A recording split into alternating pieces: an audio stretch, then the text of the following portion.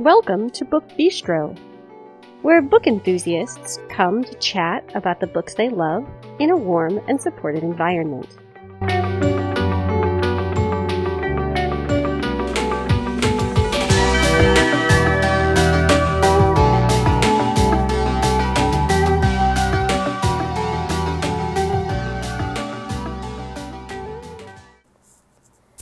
This episode is airing on Tuesday, November 23rd, 2021. This is Shannon, and we are here for an author interview. Unfortunately, I have no new releases for you this week. There were very, very few that I could find, so I will be combining the weeks of the 23rd and the 30th into one longer new release episode next week. So, today, I'll be sharing an interview with author Leisha Cornwall, and this is a historical novel, so we talk a lot about writing historical fiction, we talk some about romance, and the ways in which romance and historical fiction kind of cross paths. So, I hope you enjoy this as much as I enjoyed doing it. It was a lot of fun, and I will be moving into the housekeeping information, and then we'll get started.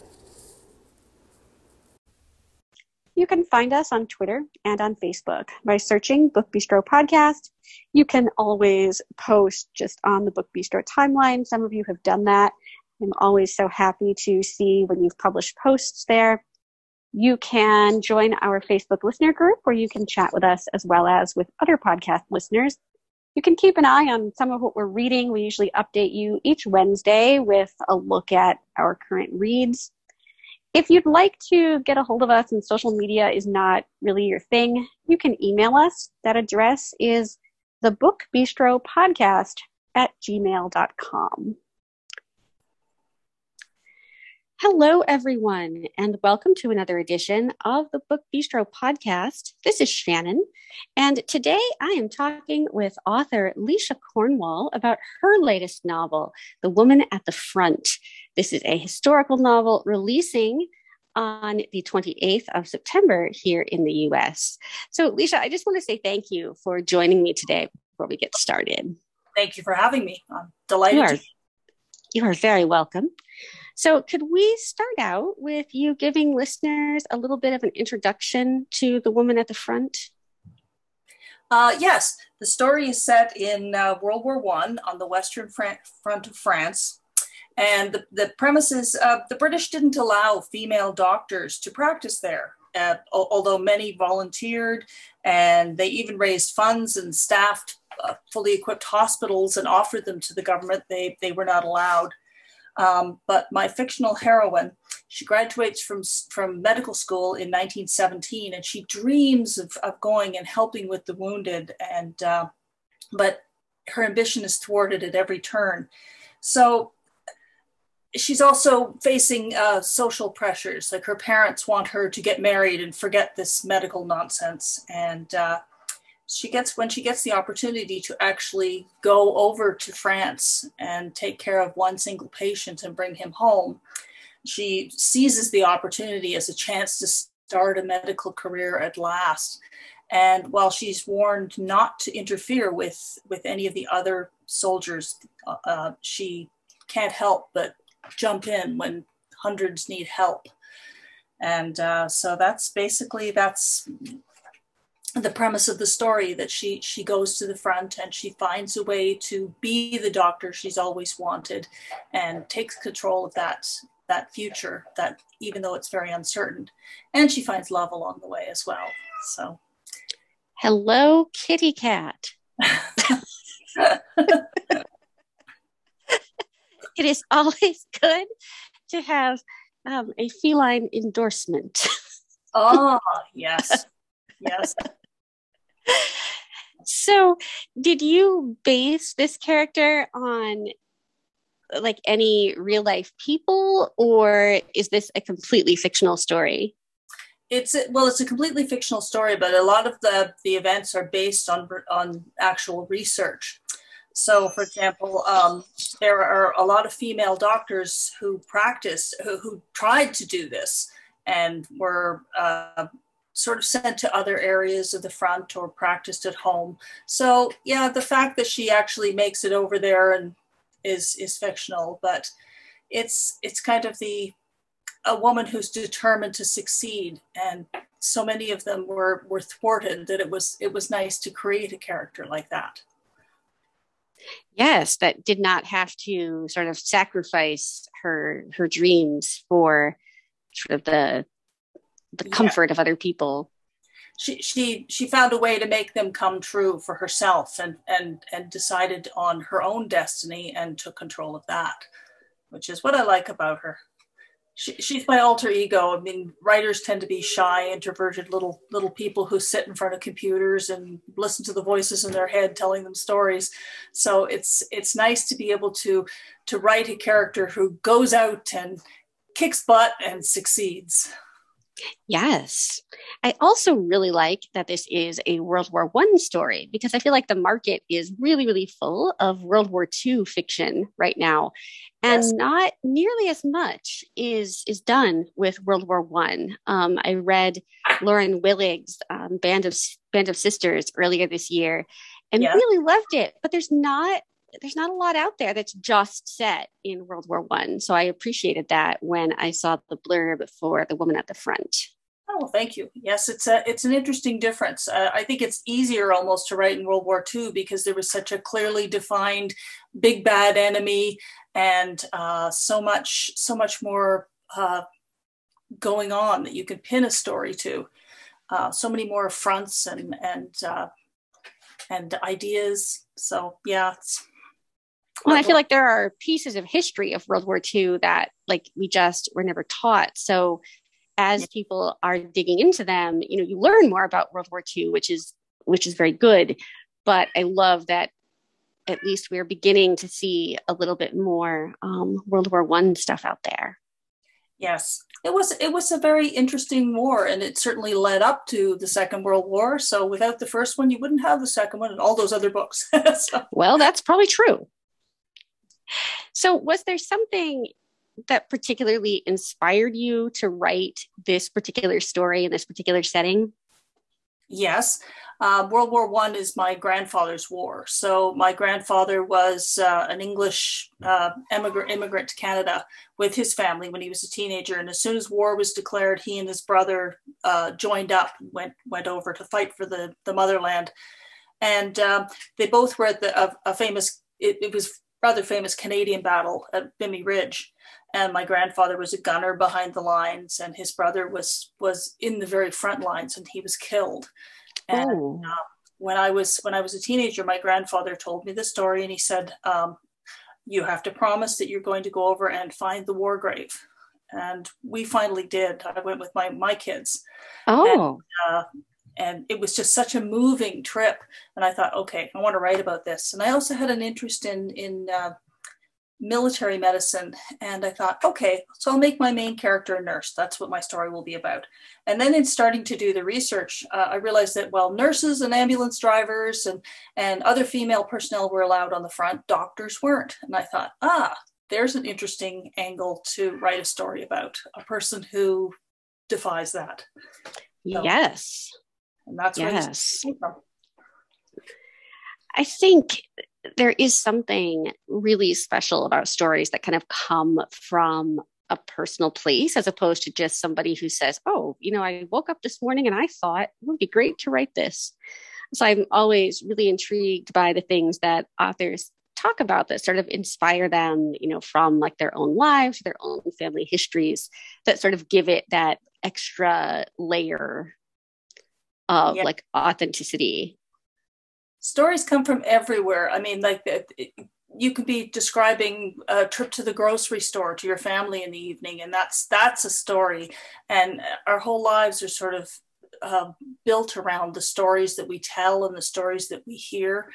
And yeah, I mean, family stories are particularly interesting.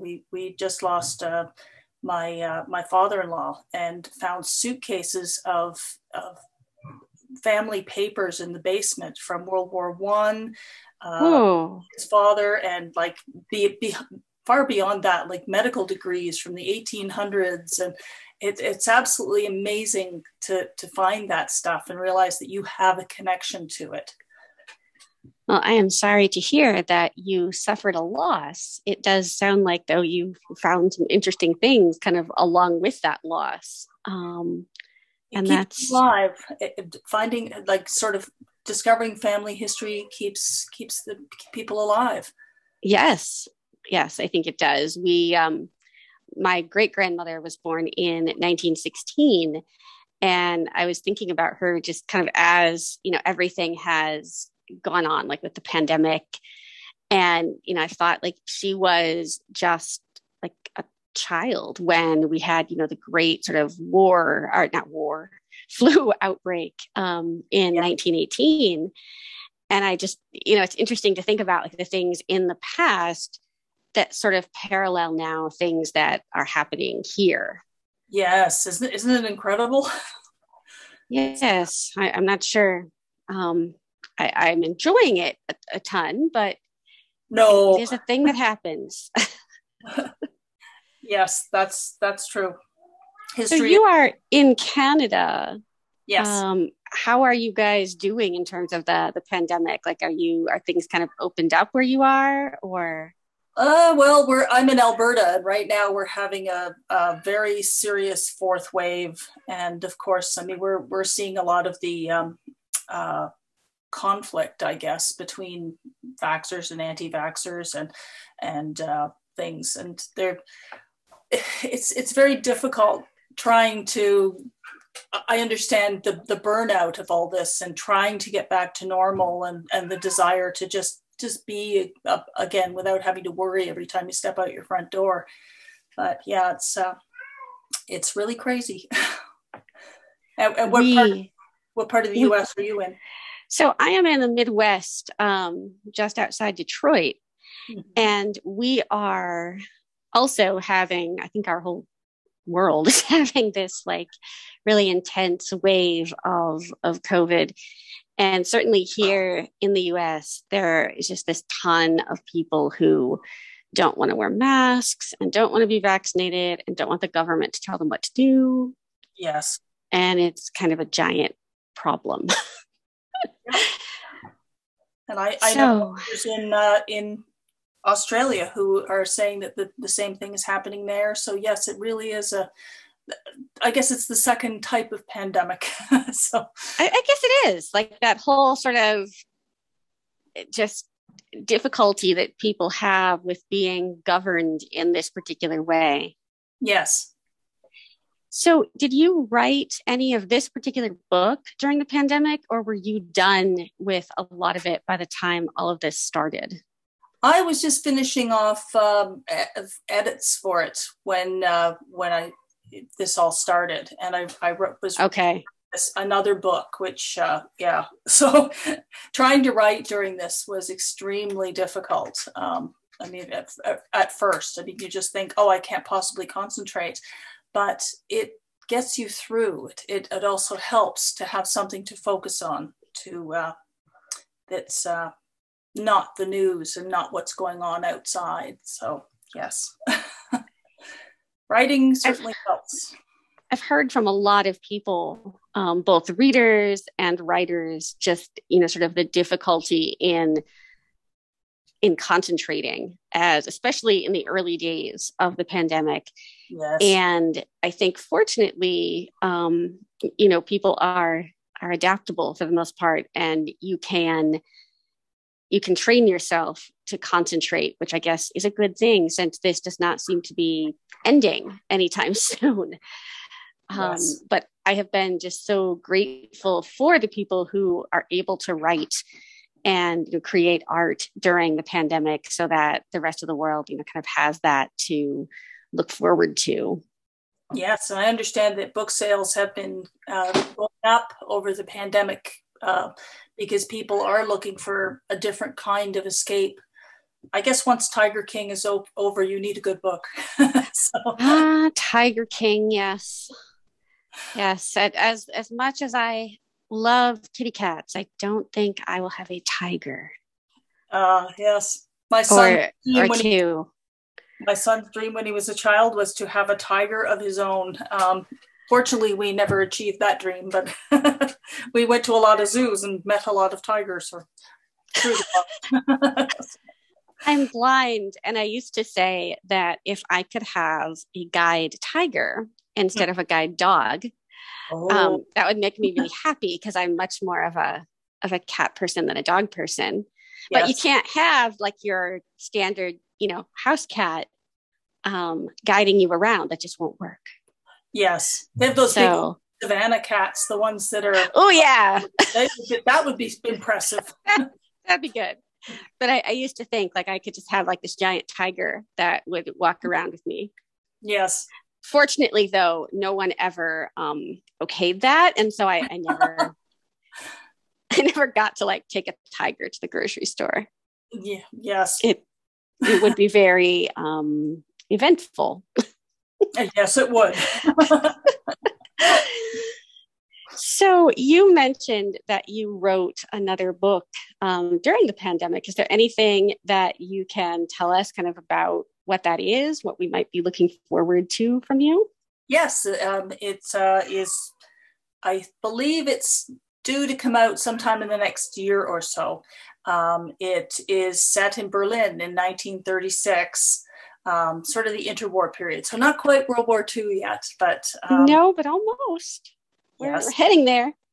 And this was when the Nazis were still on the rise, but they had the 1936 Olympics in Berlin, and this is the one with Jesse Owens. And while they were sort of waving the flag and saying welcome, behind the scenes they were already planning for war. And the heroine of that story, I found out that the British sent their debutantes over to Germany during the 30s, particularly for a little bit of finishing, a little bit of international polish, perhaps to connect with the upper classes there, thinking that, you can't possibly have a war if we're all intermarried. And, as you can see with the royal families in World War I, that didn't really prove to be the case.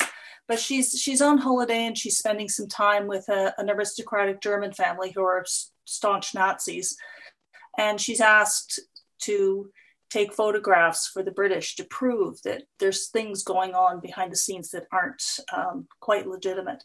So that's the basis of the story. And she teams up with a reporter from England, and they have to, as things get bad, they have to survive. So there's a little more suspense in that one and adventure than there was in sort of a more evil presence than there was in, I know that's a weird thing to say about a book about any war, but.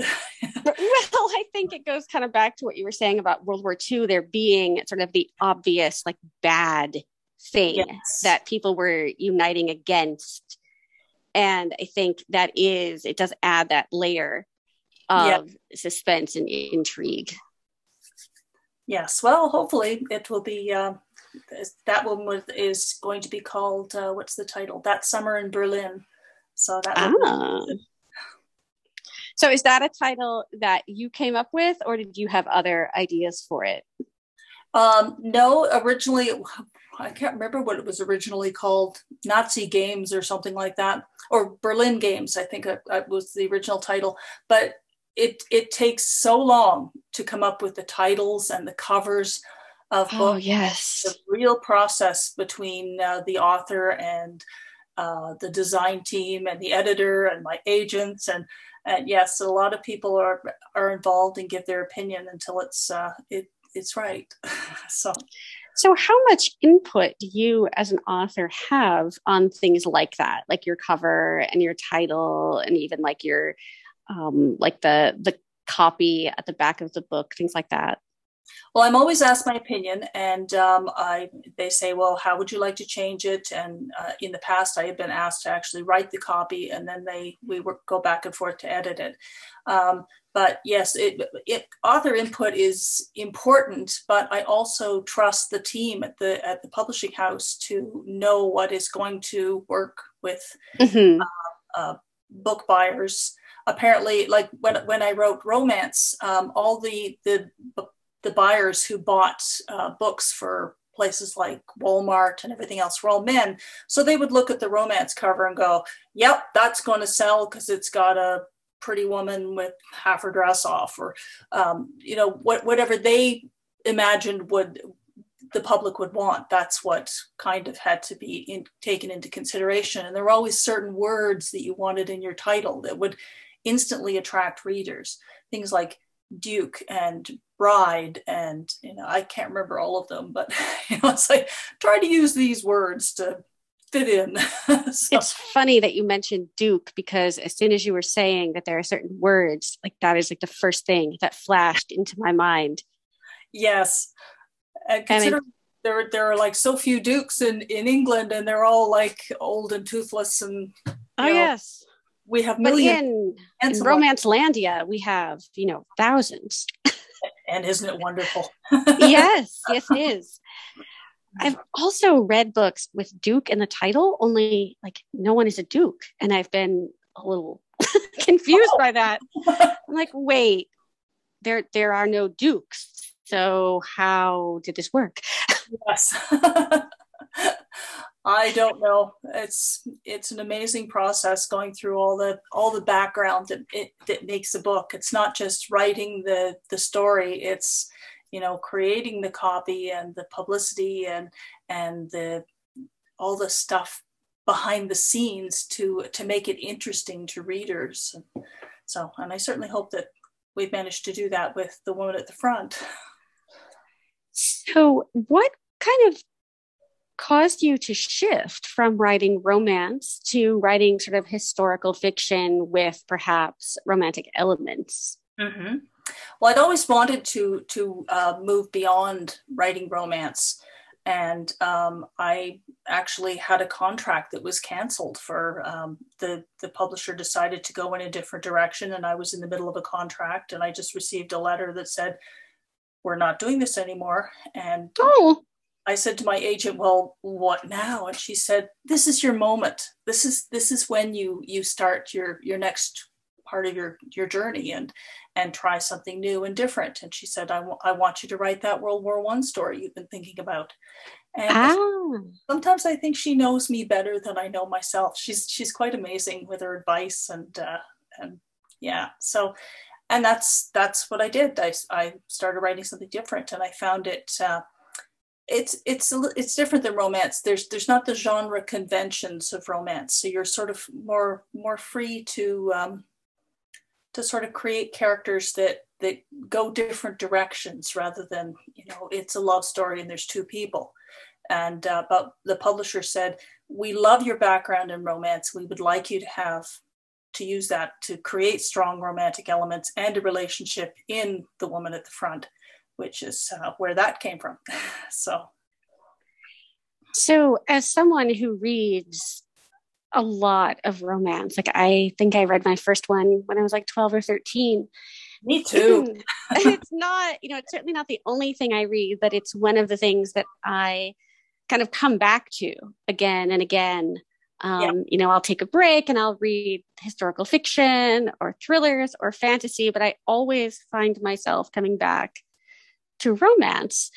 Yes. And I'm always really interested when people, start, like a lot of people started writing romance and then kind of branched off as you have done.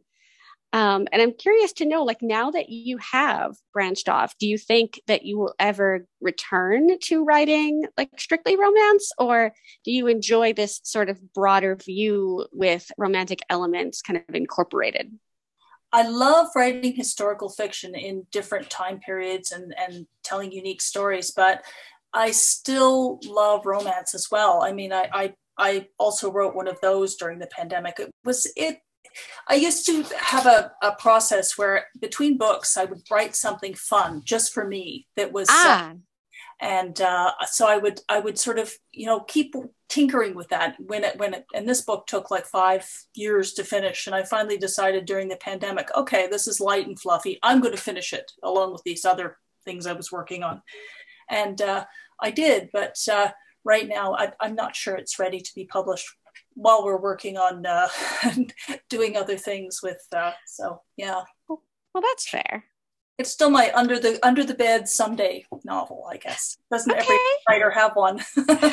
I think many do. And it's always like really awesome to hear kind of what is in kind of driving people, like the things that you work on just for you.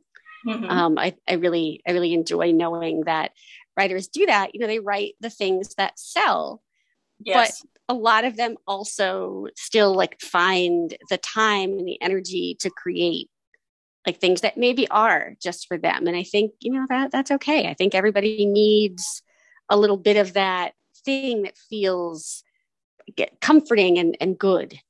Well, it's kind of funny to think that a writer writes something else just for fun. I mean, doctors don't go home and practice medicine just for fun on their off days. But yeah, I writers hope are not. interesting. Yeah, I remember my neighbor is a dentist, and he said he loved cats. He said, "When I retire, I think I'm going to take up cat dentistry." It was just such an odd comment, but yes. So I wonder what I'm going to Yeah. retire. So returning to romance, just because you had said that you know you enjoyed reading them, what are some of the like the romances that kind of brought you into the genre? Oh, I love, well, historical romances, of course, but I Ah, love yes. Joe Beverly and Mary Balla's Simply series. And oh, I'm just trying to think of some of the other ones. Of course, there's A Knight in Shining Armor, which is Judy Garrow. Yes. I mean, isn't that everyone's favorite? So Oh, that's a wonderful book. Yes. So those were the kinds of books when I decided that, yes, I was going to take a go at writing something. I thought, okay, well, I will write romances. So I read everything I could get my hands on, and in the library, and I think I went to 3 different libraries to make sure I got everything. So yes, and um, those were sort of my favorites. I love the way they do their characters and their stories, and yes, and it's I was so sad when Joe Beverly passed some years ago because her Company of Rogues books were some of my favorite, like Forbidden and An Unwilling yes. Bride. And it just, you know, it's always sad to know that someone who has written books that you love has passed. But I feel like there are certain authors that hit you harder than others. And for me, when we lost Bertrice Small and Joe Beverly, I felt like that was a very big deal. No, I agree with you. I agree. It is hard. Um, yes, they were just. I think I went back and I reread everything that I had on my shelf from Joe Beverly, and looked at Yes. the things I had not read before and reread them. So, and that was yeah. I actually got to meet her here in Calgary once, and she was a charming, Oh, lovely lady. So yes, that was a treat. yes, that sounds amazing. Oh, and So, Julie Garwood, I love her books. oh, Julie Garwood. They're because the Yes. Scottish ones are just hilarious and they're so wonderful. I think Saving Grace is perhaps my favorite by her, or The Secret. Oh yes, The Secret was wonderful.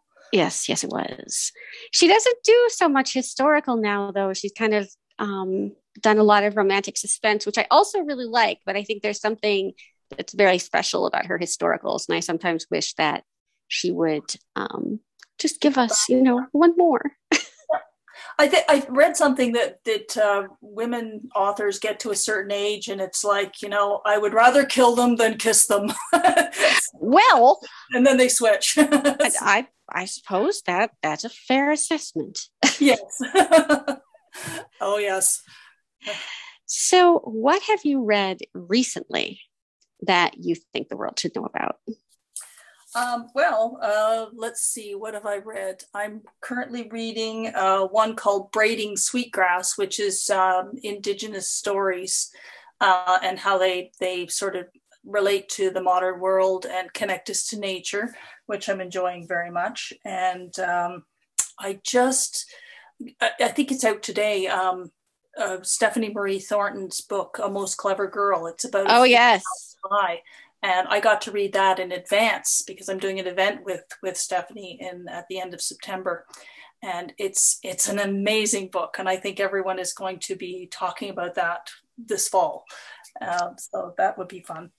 I spoke to her in mid-August Mm-hmm. in advance of her release because she was going back to school Yeah. to teach. And so she wasn't able to do interviews like right around release day. So I spoke with her in like early to mid August, and we talked about A Most Clever Girl, which I am super, super excited for. Yes. I loved it. It was a really interesting story, and yeah, she's an amazing writer. I mean, I loved her.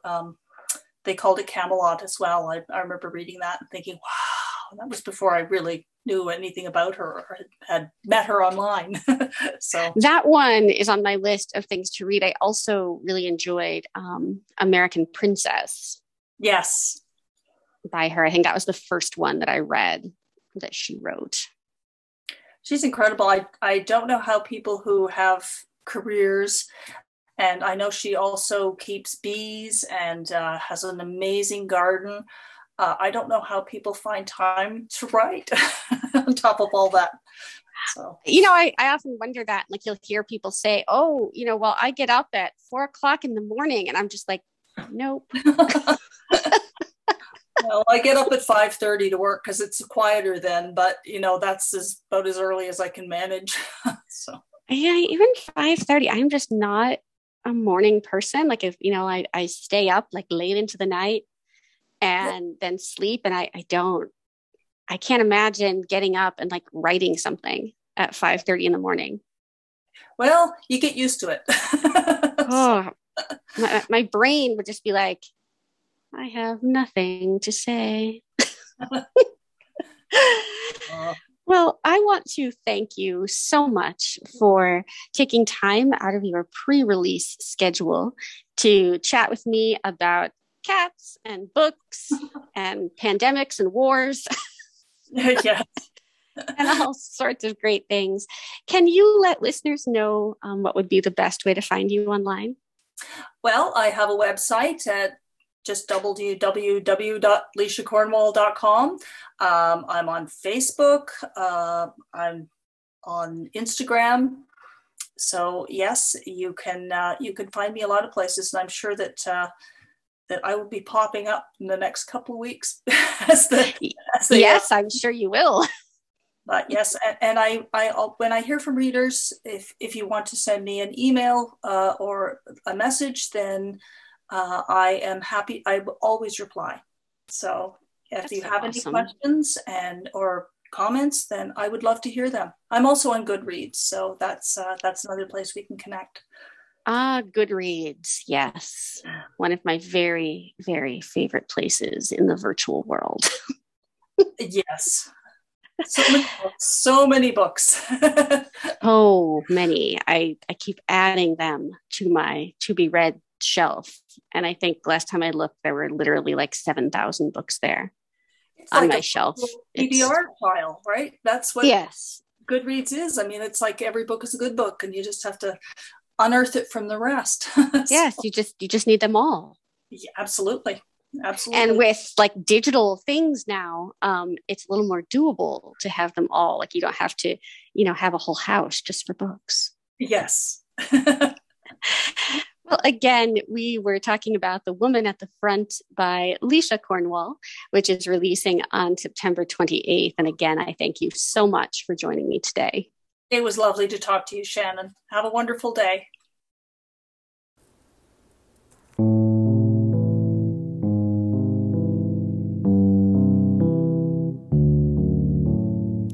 If you would like to leave us a rating or a review, you can do that on Apple Podcasts or any other platform that you use to access the show. Not only does it tell us what you think, but it also helps other people find us when they're looking for book-related podcasts. It kind of advances us in the Google algorithm. So I will be back next Tuesday morning with an author interview and, of course, the guide to new releases. And some number of us will be back on Friday with more bookish greatness. Take care, everybody.